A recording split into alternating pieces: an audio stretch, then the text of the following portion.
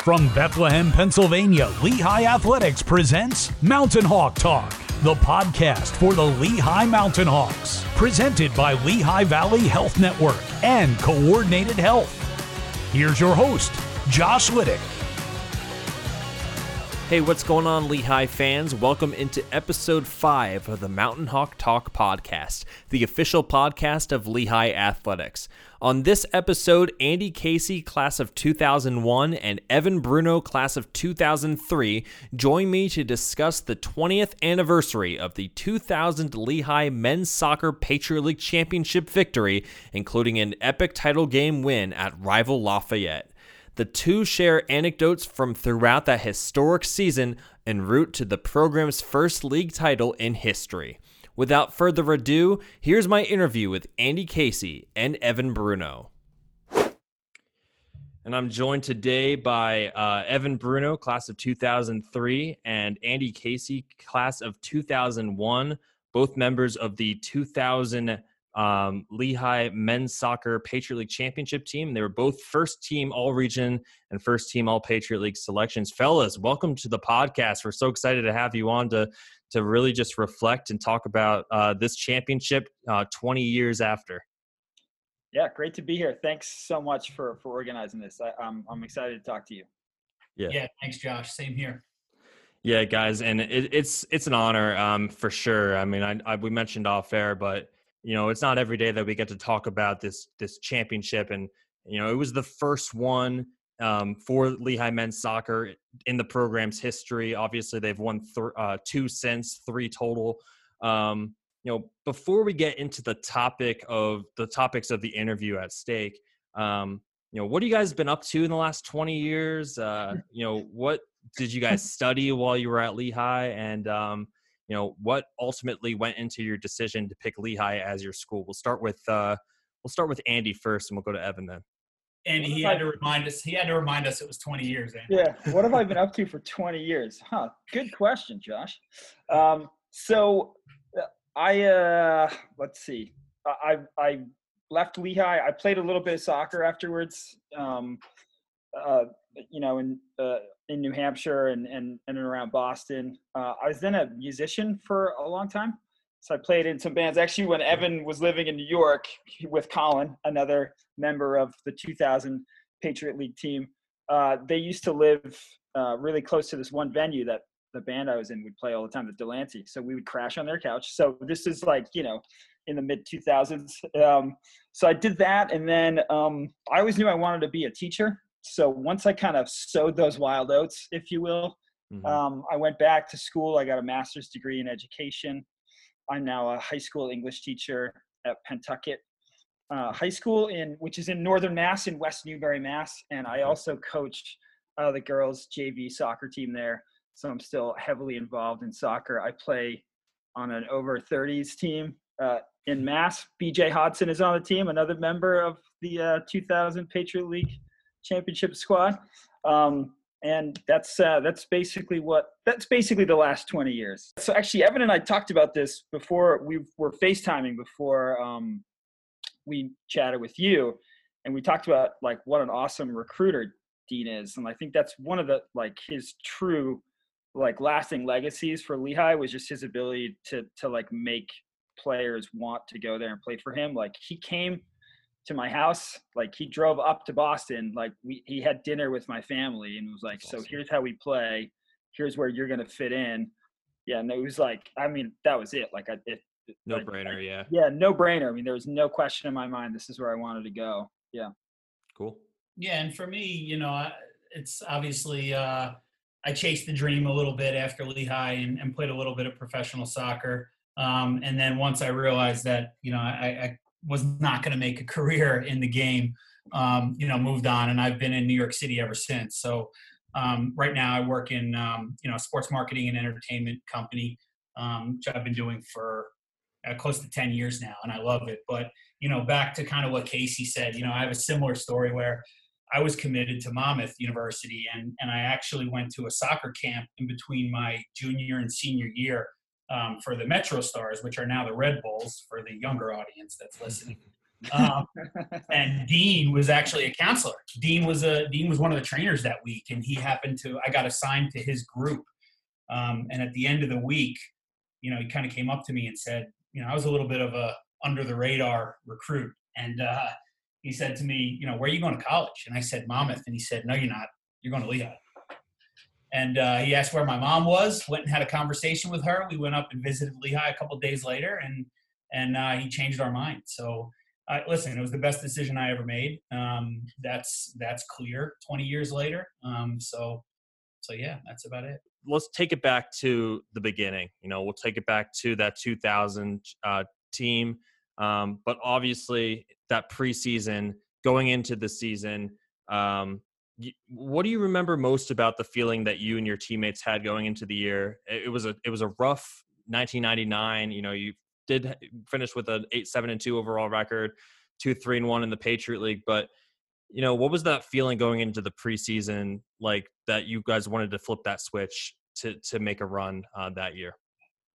Yeah, I mean, it might be a little bit different of an answer for Andy because, Andy at that point was a senior leader on that team. But, for me, thinking back on that season, and I'd be remiss not to talk about the previous year, that team was really talented. That 99 team, I was a freshman. Okay. Kevin Jackson, was the best player in the league. I mean, and it really wasn't close. I mean, we had a very talented team, but we weren't really ready to win. We couldn't really get over the hump. And that my sophomore year, Andy Casey, Andy Soyson, and John Roble, who were the three seniors on that team, and that'll be a theme throughout for me personally, but they changed the entire dynamic of that team and our program, really. And going into that preseason, I'll let Andy talk a little bit about what we did in that preseason and how that all came together. But to be honest with you, the expectations weren't all that high. We knew we had a good nucleus. We knew we had talented players. But until we packed our tents up and our backpacks up and went to the Poconos, I don't think we really knew what type of team we had. Andy? Yeah, so I mean, just to kind of piggyback on what Evan said, that 99 team, like we started the season as favorites to win the league. We came out of the gates like strong. We were playing and beating like good teams that weren't in our league. But yeah, it never really clicked. And that season ended. We had injuries, we had suspensions, and it really did peter out. I mean, it was a low ebb. I remember that off season being really like just kind of long and so when we came back again the next summer, we I wasn't really sure what to expect. I had actually spent the summer in Ireland. I went back. I lived there till I was 8, so I went back for the summer and kind of put Lehigh soccer on the back burner and came into preseason like obviously I was fit and ready to play, but I really, in terms of expectations, we didn't really have any. I mean, we kind of didn't know where it was going to go. Yeah. And as Evan, he's been alluding to this preseason kind of like hiking trip that we did with the wonderful Rick Praetzel, it was like his kind of thing to organize these team bonding activities. And I'll be really candid with you. I used to hate them. Like I hated them. I just wanted to play soccer. I usually thought they were a waste of time. And when we were doing this, it was one of the funnest, like 12 hours of just the energy and like, again, it had nothing to do with soccer. Like we had to rappel down a cliff. We had to canoe. We had to, do all this stuff. And just, afterwards we were stopped and got pizza on the way home. And Dean was in the other room, like listening to us tell stories about, whatever. And everybody's dying laughing. And Dean and like the other coaches were like, what do we have to do to like tire these guys out? And I think that was the first sign that the group of guys, the way we kind of meshed together, we were definitely more than the sum of our parts, so to speak. Whereas in previous years, not just the year before, but in previous years, we had these really awesome players I mean, Evan mentioned Kevin Jackson. The year before that, Andy Mittendorf, like he was drafted 4th overall in the MLS draft his senior year. I mean, these are heavyweights. These are like massive players. Both of them were no longer there. So there was this void in terms of these big names that I think we filled with, you know, a team unity, a team bonding, if you will, because I felt like we kind of had to. Josh, we basically spent 2 days in the woods, and you know, to Dean's credit, frankly, you know, and I believe this, to Dean's credit, I think he recognized that we needed something. We needed something a little bit different to build this team and kind of build the camaraderie around this team. And Rick Praetzel knew how to get that out of us. Rick was a different type of a coach. I mean, he brought us on. He was basically, you know, a team builder, a spiritual coach, not in the religious sense, but in the sense that, you know, you could dig in and find, you know, a way to kind of persevere. And later on in that season, that helped us because we won multiple games in the last 10 minutes. I mean, we had another gear. That team had another gear. But in those 2 days you know, we camped out, and, you know, we did all kinds of team building exercises and group exercises and competitions. But it was 48 hours where we kind of came together, and it kind of set the tone for the season. Gotcha. Yeah, for sure. And it did set the tone for the season. You know, the beginning of the year in 2000 was pretty solid for the most part. You know, you guys went 4-1-2 heading into Patriot League play. You had a pair of 4-1 wins over Delaware and St. Joe's. But then the league slate started, and you guys had a loss to Holy Cross, a draw to Colgate. Both teams your team had struggled with and produced the same results the year before. You know, was coming out of that Colgate match with similar results as the year prior something that motivated you guys to do things differently moving forward? And what was the key to keep the faith and stay on course heading into that next stretch of games? Yeah, I mean, I think in the Patriot League, you know, we say this all the time, but it's a rock fight, and every game in the Patriot League is tough. There's no, you know, obviously you've got rivals like Lafayette, but you know, every game in the league, especially in men's soccer, is difficult. So I don't think we went into one game thinking, oh, we need revenge on last year or whatnot. I think we were settling into who we were as a team. I mean, the early part of any season, you know, the unique thing about this team, which I remember vividly, and I think Andy and I have talked about it in the past, is, you know, we were such a unique group of guys that came together. You had some seasoned veterans like Andy Soyson, like John Roble, guys who led us, who were seniors who had been in the program for years. And then you had this influx of like raw young talent, like Doug Cusick, who was a freshman, and Wes Roach, who was a freshman. My sophomore class had 3 guys who were starting and playing significant minutes. So, you know, you had this talent, this veteran presence with this raw talent.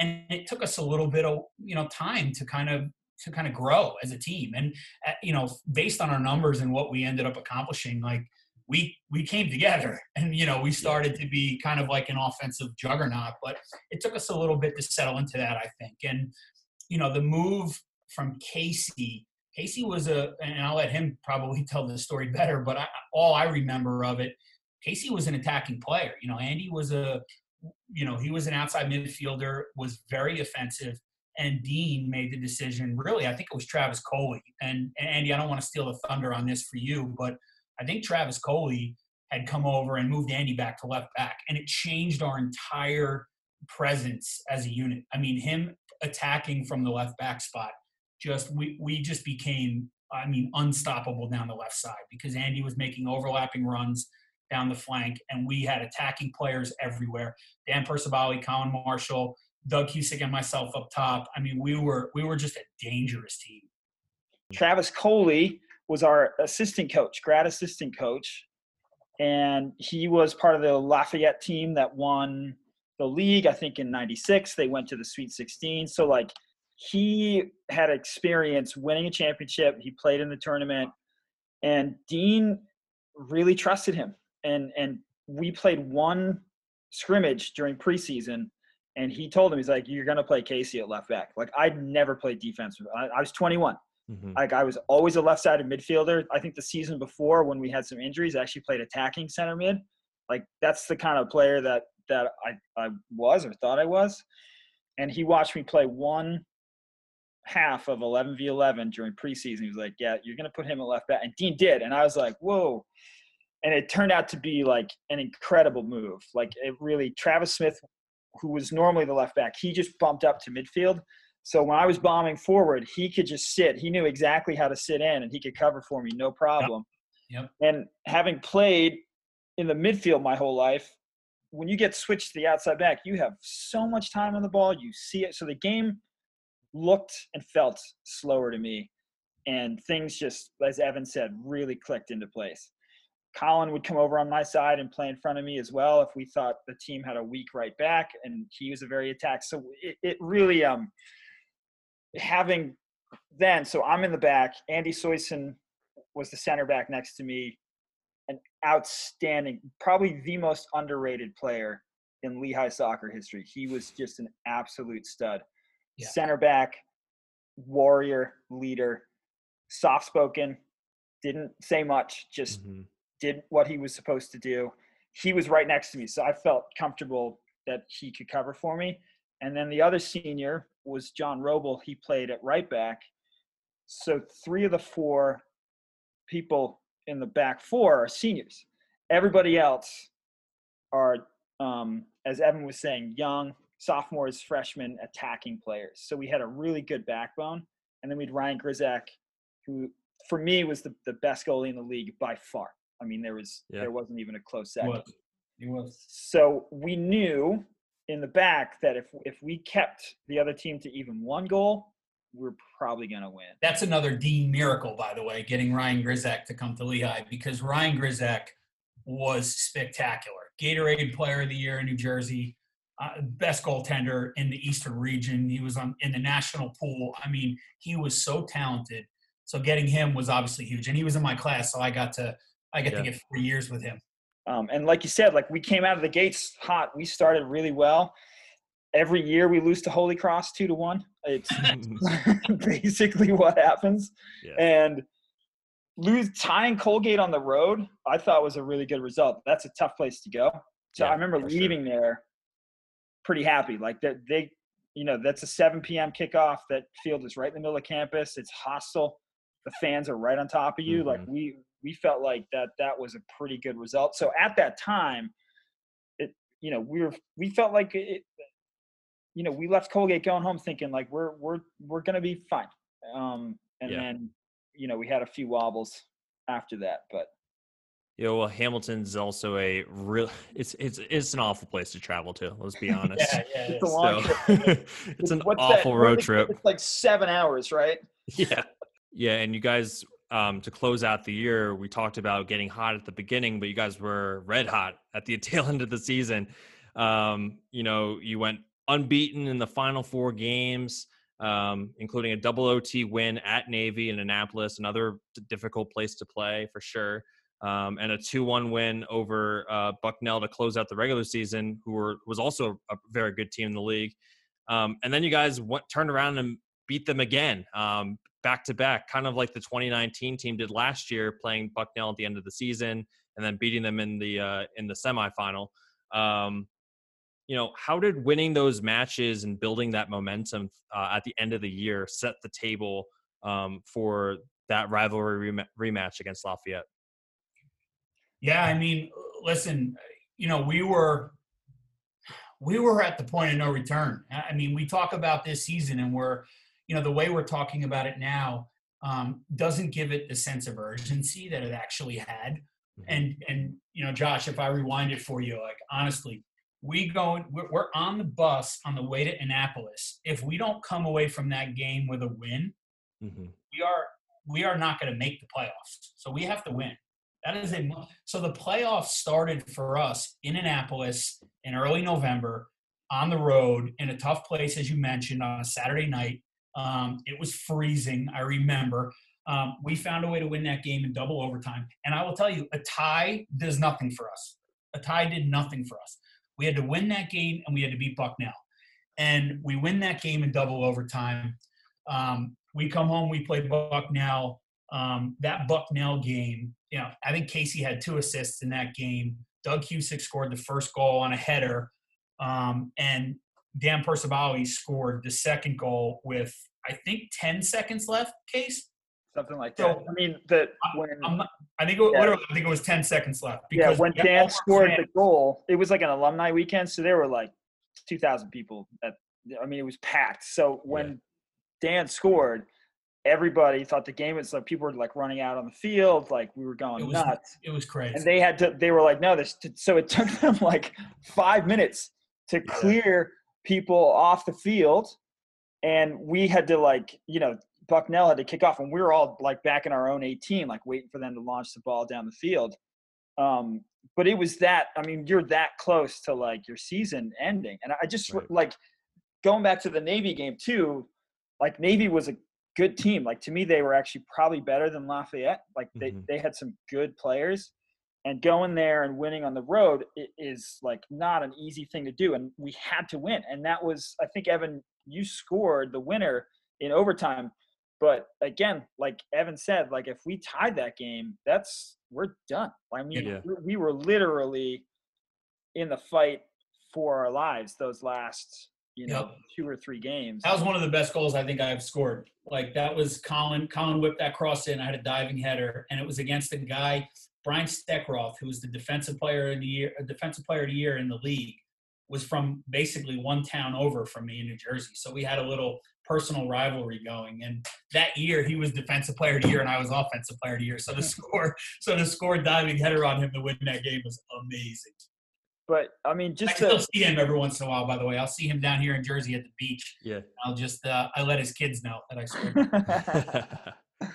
But I think the manner in which we won the Navy game and then the Bucknell game was, I think, indicative of the team spirit that we had. Like we just didn't know when we were beat. I mean, we really didn't. And I think that, Evan and I were talking about this before. There was just something about the way that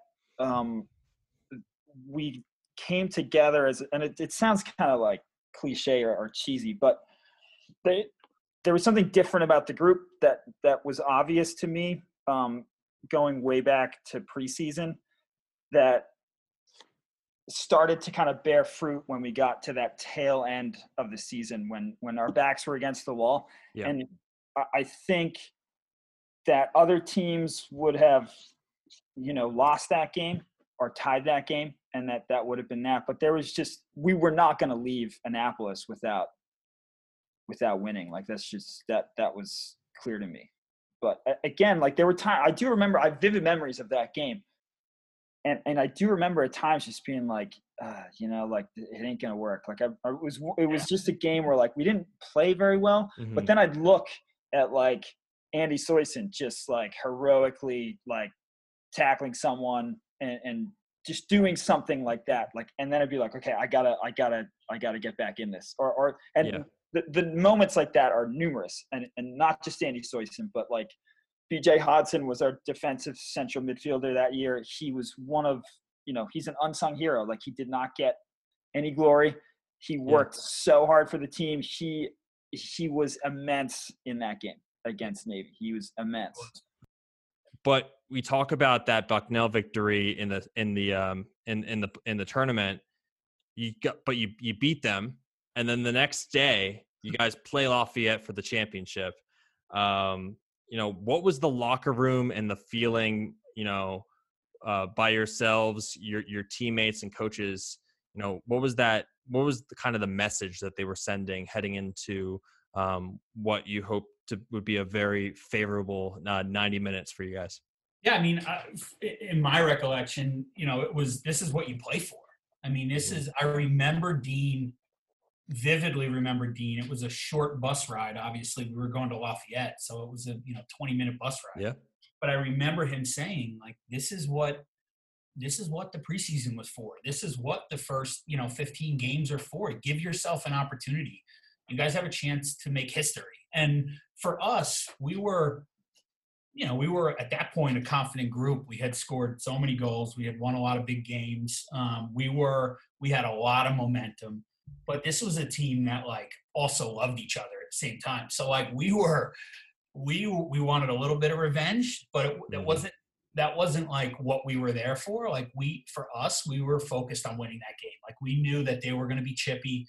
We knew they were going to be physical. We knew that they had home field advantage. Like we knew all that stuff. For us, it was just about like, these are the guys that we're going to go to war with today. We're going to find a way to win this game. We knew we had an opportunity to go to the NCAA tournament, which is what all of us wanted. We all wanted rings. We all wanted the championship. We all wanted the banner. We had said I remember Casey, myself, Dan Percivali, Colin, there was a bunch of guys, Soyson, in the back of the bus.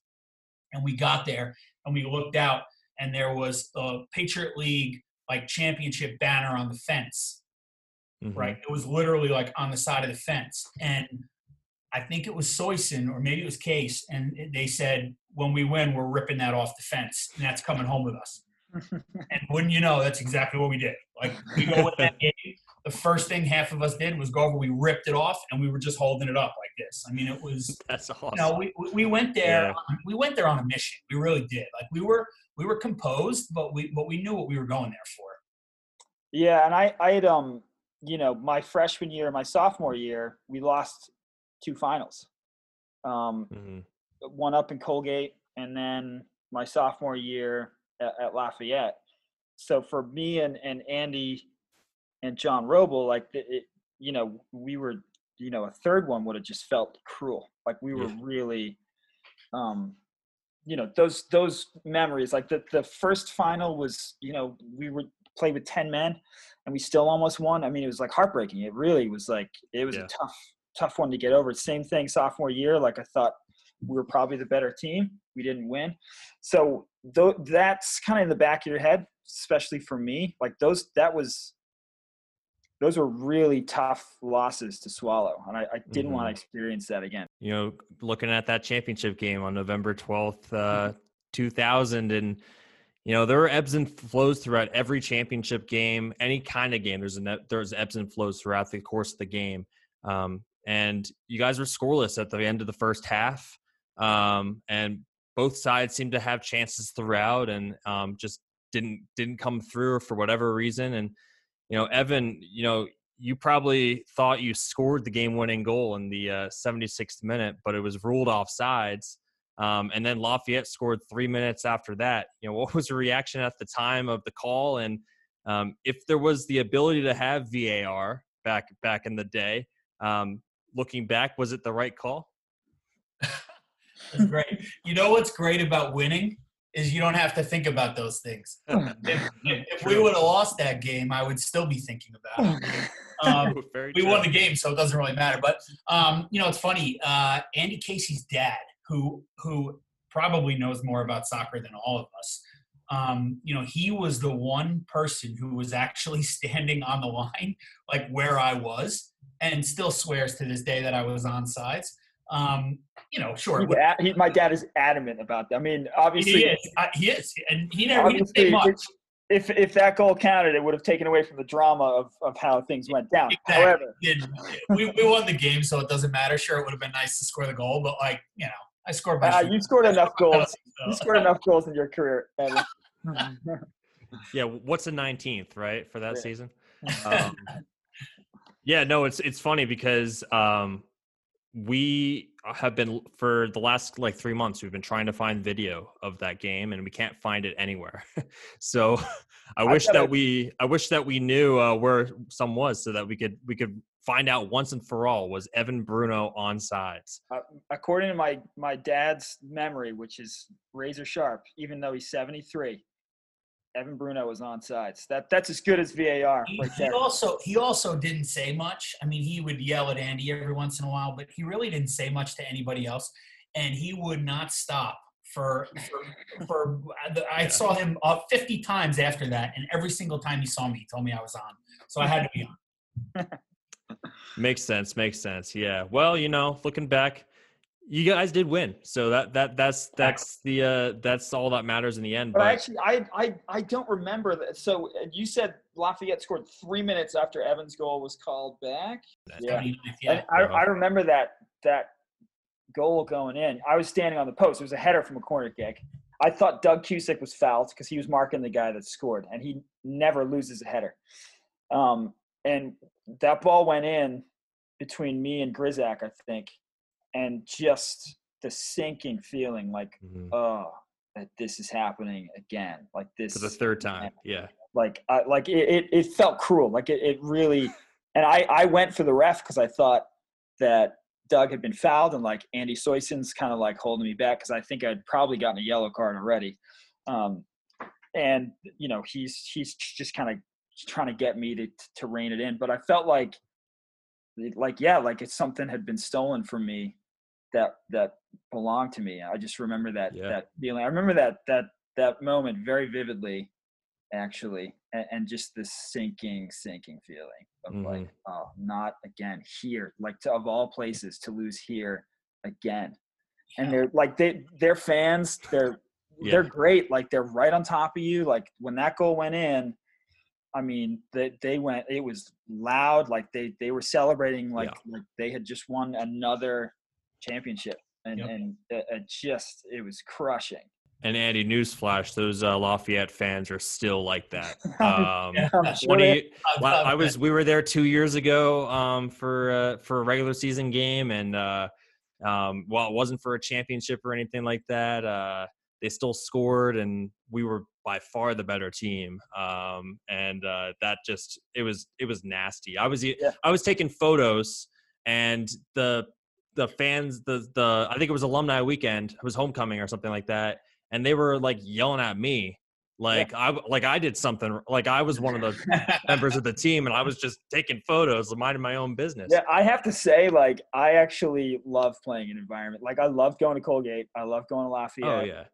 Just the like it made you, like, it's why you play college soccer. Like, there are lots of people there. They don't want you. Like, I love that. Like, but to go back to the goal, when that goal went in, it was like, yeah, not again. Like, I have to listen to this again.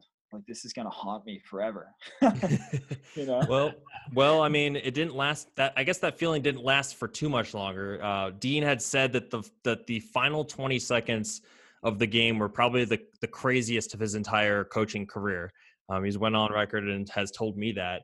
You know, what transpired for you guys to be able to score the tying goal with just 9 seconds left on the clock? Obviously, there was everything going on there. It was 8.4, and I've got photographic evidence of Andy Soisen scoring with the clock in the background. I'll have to send you that photo as well. Perfect. Yeah. Actually, to bring my dad into this, so I would take the free kicks anywhere around the box. I still have a sweet left peg, Josh, but it was even better when I was a senior in college. And I would just like whip crosses, usually looking for Evan or Doug. And I'd like, you know, kind of low, flat, like bend on the ball. Mm-hmm. And I was doing that during the first half of this game as well. But like no one was getting on the end of them. Like, again, Lafayette, like, they defend well. Like, you can tell they do their homework. They know what the other team's going to do. It can give them an edge. So at halftime, we're trudging into the locker room, and my dad kind of comes over, like, where we're walking in, and he's like yelling, and he gets my attention. He's like, "Hey, next time you get a free kick, don't whip it in." He's like, "Float it. This goalie's not catching anything." And I was like, good advice. All right. Yeah. So whatever. So yeah, we get a free kick with 10 seconds left. The ref stops the clock. At this point, I'm thinking like, I can't believe we've lost. Like, I'm thinking this, like, I can't believe we've lost this. Like, I can't believe this is happening again. I'm about to take the free kick, and I was like, oh yeah, my old man said to float it, and I did. And the goalie fumbled it, and it fell to Andy Soisen. I actually, until the game on the bus, till we were on the bus on the way home, I thought Percivali scored. Mm-hmm. So when the ball went in, I mean, we went nuts. I'll show you photos as well. Like, we went. I mean, there were a lot of Lafayette fans there, but we brought a huge number of fans, and they went bananas. And I remember running, I was like hugging Dan Percivali, I just assumed it was him. And it fell to Andy Soyson again. Like, it couldn't have been a better person to score that goal. Yep. Like, for someone your senior captain, your senior leader. He didn't score a goal. Josh, he hadn't scored a goal the entire season. Oh, wow. He was our center back. I mean, he just came up because it was, this was the game. So, for him to score that goal, and he was, Andy mentioned it before, he was a great leader. I mean, very soft-spoken. He led, and that was the thing, and not to get a little bit off topic for this game, but, those three seniors, Andy Casey, John Roble, Andy Soyson, they were so unique in that Andy Soyson was a senior captain, but he was not vocal. He just kind of, he let his play do the talking. John Roble was not the best soccer player in the world, but John Roble was a great teammate and a great leader. He spent 4 years at Lehigh, did not play all that much, but played a huge role on that team senior year. He played right back. Him and Matt White split time. Matt White, frankly, was a talented player. He was a more talented player, but John was a leader.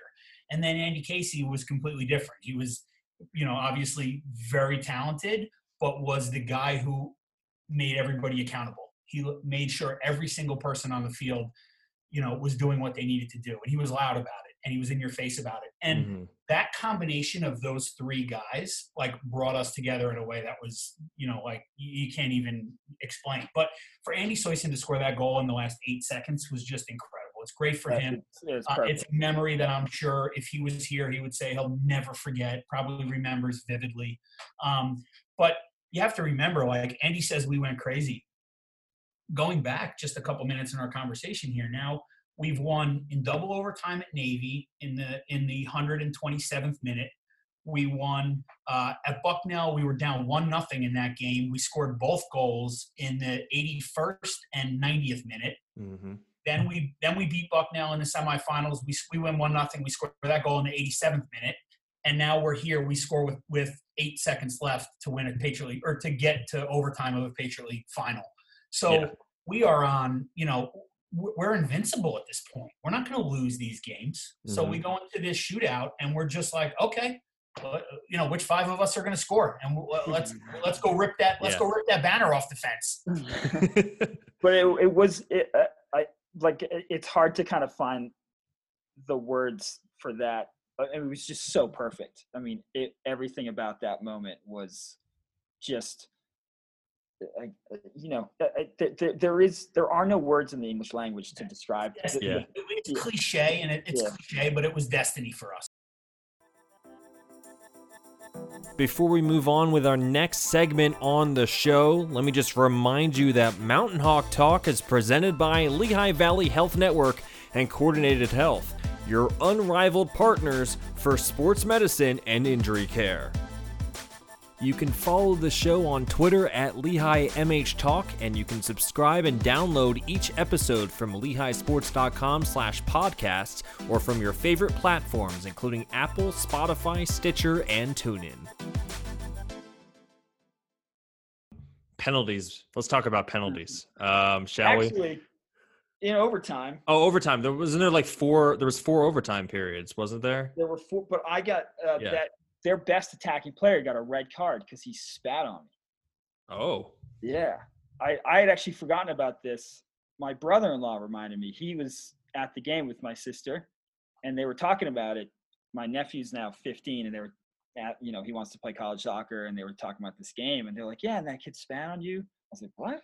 Like, yeah, you don't remember? I totally forgot about it. But I remember it. Yeah. I remember it. Yeah. I think that was his way of saying that I was having a good game. So when in the overtime period was that? Because then was that enough time for them to have had to have played with 10 men at that point? Yeah, I think it was pretty early on in the overtime. Because it was pretty early on. They played with 10 men after that, and they just packed it in. Yeah, because then they were basically playing for penalties. They were playing for penalties at the time, and we were putting it on them, I remember. But, at that point it was, all right, let's go to penalties. And we had practice penalties quite a bit. Dean was smart about that. I remember under the lights at night. You remember those cold, like November nights, Andy? Oh, yeah. And we would spend the last 45 minutes on penalties. Dean knew that at some point in this season, like, it was going to come down to penalties, and he was not going to lose in penalties, and we were ready to go. Yeah, and having Ryan in goal, like I felt like that was a huge advantage for us. He's such a good goalie. His reflexes were incredible. Like, he was like a cat. I mean, Yes. I just remember his first preseason, like, we were doing free kicks, and I hit one, like, top corner, and, like, he got up there. Like, his whole body was up in the top left-hand corner of the goal. It was insane. His athletic ability was just off the charts. This is a guy who was 5'9" and can pick balls out of the corner. I mean, you don't find that very often. If he was like 6'3" or 6'4", I mean, exactly. You're talking really good about, goalkeepers. Really good goalkeepers nowadays are 6'1", 6'2". I mean, he was 5'9", but he had a 40-inch vertical leap. I mean, the guy was insane. Yeah, he was an incredible athlete. Absolutely incredible. So, talking about that penalty shootout, and obviously you said the reaction that you guys had when Andy Soyson scored that goal to send you into overtime. Obviously, he was the one that scored the game-winning penalty in the penalty shootout to get you your first Patriot League championship. What was that like to see the guy who hadn't scored all season long score twice and the two biggest goals of the season, and to deliver you guys a Patriot League title? He was as cool as you could imagine. I mean, he honestly stepped up to that penalty spot, and he was the fifth guy that went, so he knew it was up to him. They had a guy, Sky won. I think it was their third or fourth, Keith. I remember that kid. He was a good player, and he skied it. And Andy stepped up. I mean, he was so calm, and he just put it right into the side netting. But, that was an interesting round of kicks, too. I mean, Dean put Doug Cusick out first. No, I went first. Was Doug second then? So Doug was second. Yeah. But, like, Doug's a freshman at that point. Like, he wasn't the most technical player in the world. He was insanely athletic, and he was a goal scorer. But that Dean just kind of had his pulse on who was going to make those kicks. I think he wanted the ball on Doug's foot. He was fine with that. Obviously, he had Andy set the tone. My PK was an absolute nightmare. It went in, but Evan broke all the rules of penalty kick taking. Like, my dad drilled this into my head from the age of like 10. You go to take a penalty, you pick your spot, you know where you're going before you take it, you just hit your spot. Like, that's it. Super simple. So I've been hitting the same spot since I was 10 years old. So I got up there, I put it down, I hit the spot, there we go. And like, Evan tells me on the bus ride home that he changed his mind on the run up to the shot. Yeah. I was going left, and as I'm going up, I see the keeper move to his right, which is my left, and I'm like, oh no. And the last second, I just put it to inside of my foot, just like hit it to the right, and it went right inside the post. And then I just ran back as if I knew I was going that way. I'm sure people still think I was, but I got a little lucky, I think. So what was that feeling like, knowing that you guys finally won it? And, obviously, Andy, you had said that, you lost the first two championship games, and then that third one, third time's the charm. I mean, that's the saying that goes, but, what was the celebration like? What was the aftermath like? If you're able to share, I don't know, if you're going to embarrass Dean on this, or not, but what was that whole ordeal like, knowing that you guys had finally, overcome all those obstacles, all the adversity, and beat Lafayette for the championship? There are no words. I think when Andy's penalty went in, and again, I've got a picture of this I can send to you, but the absolute outpouring of joy is apparent on all of our faces. Like, it just, like, I think I was probably crying, I would imagine, just from the sheer joy of it. And it all of that work that you would put in for years Mhm. bears fruit in this one moment, like in this one that lasted like 2 seconds. So you're talking Right. like years of work bursts out in front of you in a split second, and you know, there it was pure joy. Like my parents were there, like my sister came, my you know, my brother-in-law, they weren't married yet, but like just the people that had been coming and watching our soccer games for years. You know, Kevin Jackson's parents were there, like Andy Mittendorf's parents were there. Like, you know, Yeah. their kids had graduated, but they came to watch because that this was important to them. Right. You know, Kevin had helped, he coached a little bit that year, but he was in Denmark. He was trying out for Copenhagen. So like he had just left.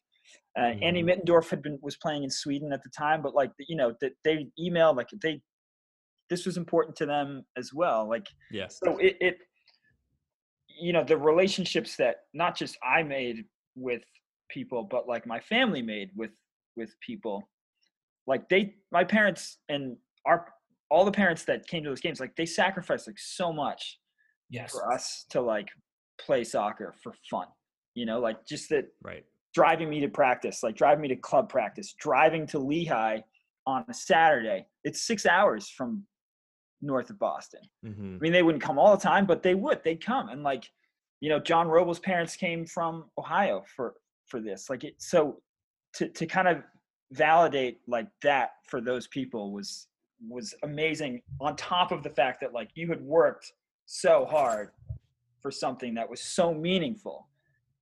It just, you can't beat it. Like I'll play soccer. I still play soccer. I'll play until I can't walk, but nothing will ever come close to that moment. Nothing. I mean, it's impossible. Like I treasure that. Like it really, nothing will come close to that feeling. And the fact that it was Soyson that tied it up, and the fact that it was Soyson that scored it's just poetry. It just, it really, it really was just a perfect moment, you know. And it's a pity that there aren't any, you know, videos of it, but in a certain kind of way, I kind of like that too, you know. Yeah, I mean, listen, I can't add much to that because it's spot on. It's honestly spot on. But you know, there are things in your life that you'll never forget. There are moments in your life that, you know, you can remember vividly. That's one of them. I remember looking over, seeing my mom. I remember looking over and seeing, you know, Colin Marshall's parents. I remember the parents were really close. And that's one thing that you think about, you know, and you hear from alumni, you hear from other parents and players, other players that you're close with. Like, this meant so much to so many people. And obviously it means a ton to us because we lived it. But, you know, through the years, we've heard stories from other people who lived it as well. And they remember it just as well as we do. So, yeah, I mean, it's a culmination of all the hard work, and it's something we'll never forget. But, yeah, it's special. I mean, it's special. If you can experience a championship, you know, at any point in your life, it's, you know, it's something you'll never forget. But Josh, I have to mention somebody else, because there was somebody that this game meant more to than anything in his life. And you may not know of this human being, but people who were Lehigh fans, you know, prior to 2005 at any point, knew of a man named Phil Sklar. Phil was our team manager. He was our biggest fan. He came to every single road game. He came to every single home game. Phil hated Lafayette. I mean, he hated Lafayette with a passion, and he lived his life to hate Lafayette. And that game meant the world to him. And we, you know, Phil helped out with the basketball team, and he helped out with some other teams. But I'm sure Dean can attest, Phil was a Lehigh soccer coach. I mean, he, you know, for all intents and purposes, he was part of our family. I mean, he was at every practice. We loved him. We treated him like he was part of the team, and he hated Lafayette. And that win to him, he passed away very shortly after that. I want to say the next year. I think it was that December, Evan. It was very shortly after, yeah. And we sent him off with a championship. And let me tell you something. We have a picture. I will send you this one as well, Josh. We have a picture of the team kind of huddled in the middle of the field, and we've got we're all, kind of hands in the middle, and Phil is just like on the outside with his hand going over the top, with our trophy. And he was a major part of that team. That was all part of like the camaraderie that we had. And it might have been around, busting Phil's chops every once in a while, but he loved us. I mean, he loved us. He hated Lafayette. So that was he was an important part. That's awesome. There are plenty of Lehigh teams that stick out over the years as being the best in the history of the program. 2000, 2002, 2006, 2015, and 2019 are the ones that qualified for NCAA tournaments. In your guys' opinions, what are the common ties between all of those that made them so successful? Well, we did it first, so true. Yeah, very true. No, I mean, at the end of the day, the common tie is Dean Koski. I mean, let's face it. He's there's something to be said about continuity in a program and the ability to build. He's done a great job of finding not only his own style throughout the 20 years, but finding complementing styles. I know Coach Hess, who's with him now, fantastic coach. Mm-hmm. He's had other good coaches along the way, but guys like that, when you're building a program, they mean a lot. So I think Coach Koski is obviously the common denominator, but there's something to be said about there's something special about championship teams. I'm not sure what it is. It's like there's this DNA that comes together as a group that kind of formulates what a championship team is. And it's not easy. Like we had talented teams my 4 years, such talented teams. After Andy left, we had another crop of freshmen come in the next year, my junior year, that was excellent, and my senior year that was excellent. We lost in the Patriot League finals in a shootout, and we lost in the Patriot League finals in regulation. So, or semifinals in I think it was overtime actually my junior year. But there's, for whatever reason, it's not easy. It's just not. You don't, even if you have the best team, it doesn't mean you're just going to win. So obviously those Lehigh teams had, probably a similar experience to us. There was a game that triggered something. There was a preseason where they knew they were special. There were three captains like Andy Casey, Andy Soyson, and John Roble that brought a team together with an influx of other talent. So not to kind of regurgitate what I was saying earlier, but when those things all come together, that's the only way you win a title. That, I really believe that, because talent doesn't do anything for you in the Patriot League. You can have a very talented team, but you're probably not going to win unless you have all of the intangibles that our team had in 2000 and those other teams had. And obviously Dean is a major part of that. Yeah, we I actually brought my nephews to see the 2016 team play against BU up here. Mm-hmm. And Dean being my parents came, and Dean being such an awesome guy made it special for my nephews. He had the players come and take pictures with them, and they signed That's awesome. a soccer ball for him. It's just really touching stuff like that make you realize what a special place Lehigh is. But that after we stayed for the tailgate because tradition, right? Mm-hmm. So we're hanging out, and a couple of the guys on that team started talking to me about, can you tell me a little bit about Dean said you're on the 2000 team that, you won the first title, and they were asking me, and it's funny because I told them it might sound stupid, but every Friday night, we would just play ping pong at my house, and everybody was invited. And the first couple of weeks, it's just the usual older guys that we all knew each other. But by the middle of October, every single person on that team, from starting players like Evan here, down to guys that knew they were never going to get on the field no matter what happened, all of them would come, and all of them were just a part of this. And I was like, I know it might sound ridiculous, but I honestly think that's what made this team special. There were guys on that team that knew they weren't going to play, and yet they brought it to every practice. They came, they played ping pong. They knew that we made them feel a part of the group because they were. I think that stuff maybe resonated with those guys. It's just try it. Just have everybody come over on Friday nights and just, I don't know, do something with them. That's awesome. Stuff goes a long way, Looking at where you guys are in your career now, and what what are the things that being a Lehigh student athlete has taught you, and how does your time at Lehigh fit within the learn, grow, lead theme that is so big at Lehigh right now?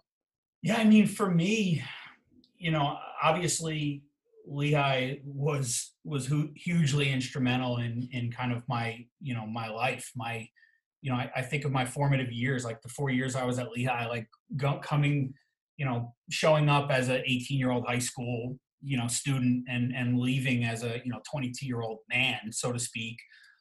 It kind of changes your life. I mean, you start to, especially with the networking and the alumni, base that Lehigh has. I mean, I'm really close right now. One of my closest friends here locally is Rob Esposito. Rob Esposito played soccer at Lehigh. I think he graduated in 93 or 94. I mean, I had very little connection to him besides I met him at an alumni game when I was a student. And then we connected in New York City, and we have mutual friends, and now he lives nearby, and I'm very close with him and his family. But for me, with the learn, grow, lead theme, I mean, there's something different about being a student athlete, right, and playing a sport. And I think you probably can hear it in mine and Andy's voices, like throughout this entire podcast, that there's a passion and a connection that you have with teammates when you participate in a sport. And it's something that it's really hard to put into words what that means to you.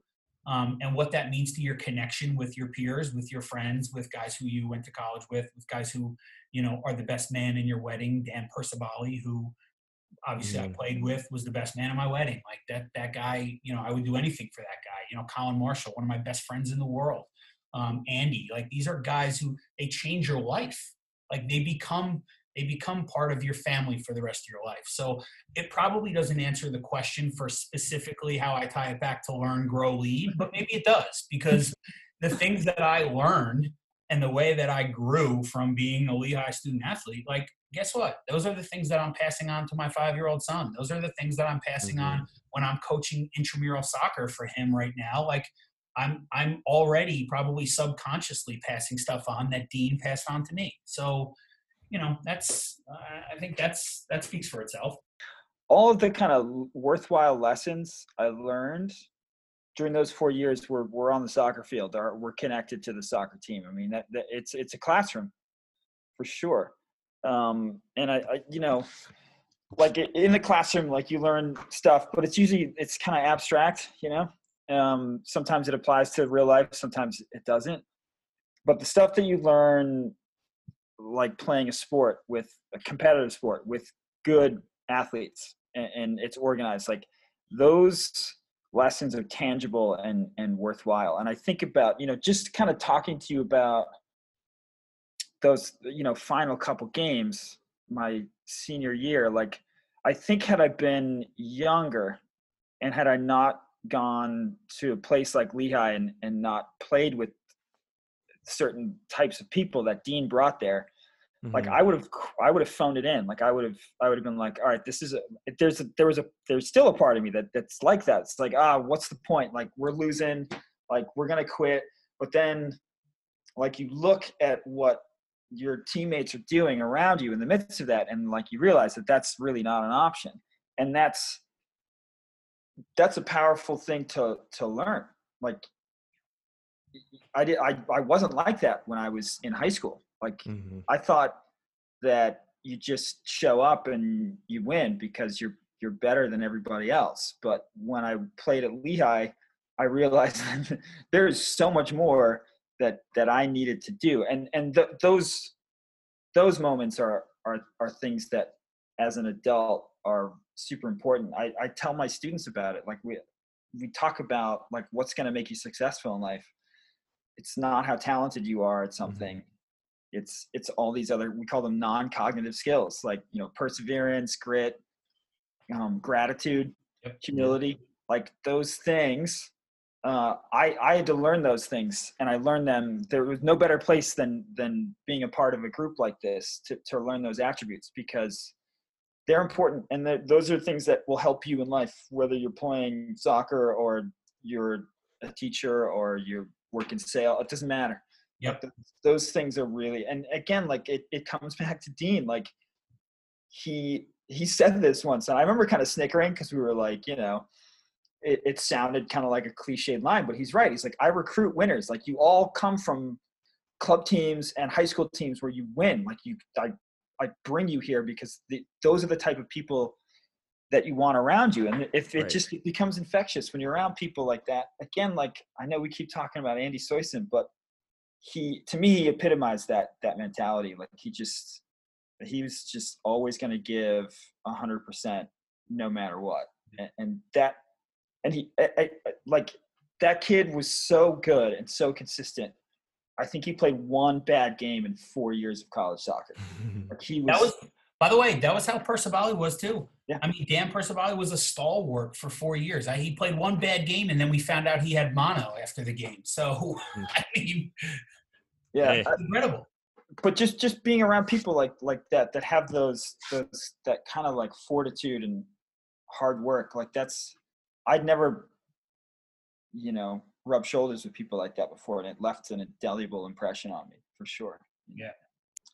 Awesome. Well, guys, thank you so much for coming on. It's been a pleasure, and to have both of you on and talking about the 2000 team. And, hopefully we have a spring season, and hopefully soon we can celebrate the 2000 team in person. And once we get out of this COVID stuff, and I can meet you guys in person one day. Yeah, absolutely. I'd love to, if we could come down in the spring, like I'll be there in a minute. I'd love to see you in person. Thank you so much for doing this. It was really fun to kind of take a trip back down memory lane for sure. Absolutely. Yeah, it was, Josh. Thank you very much. It was a lot of fun talking about it. And as Andy mentioned, it doesn't matter if it's next spring or next fall or whenever. This group, again, it is pretty special. Like we will be back together at some point. Whenever it does happen, you're going to get the whole squad back, and we'll have a great time. You've been listening to Mountain Hawk Talk, presented by Lehigh Valley Health Network and Coordinated Health. The Mountain Hawk Talk podcast is a production of Lehigh Sports Communications. Please subscribe, rate, and review this podcast on the platform of your choice. If you have show comments, questions, or suggestions for future guests, email us at sports@lehigh.edu. You can also follow the show on Twitter @LehighMHTalk.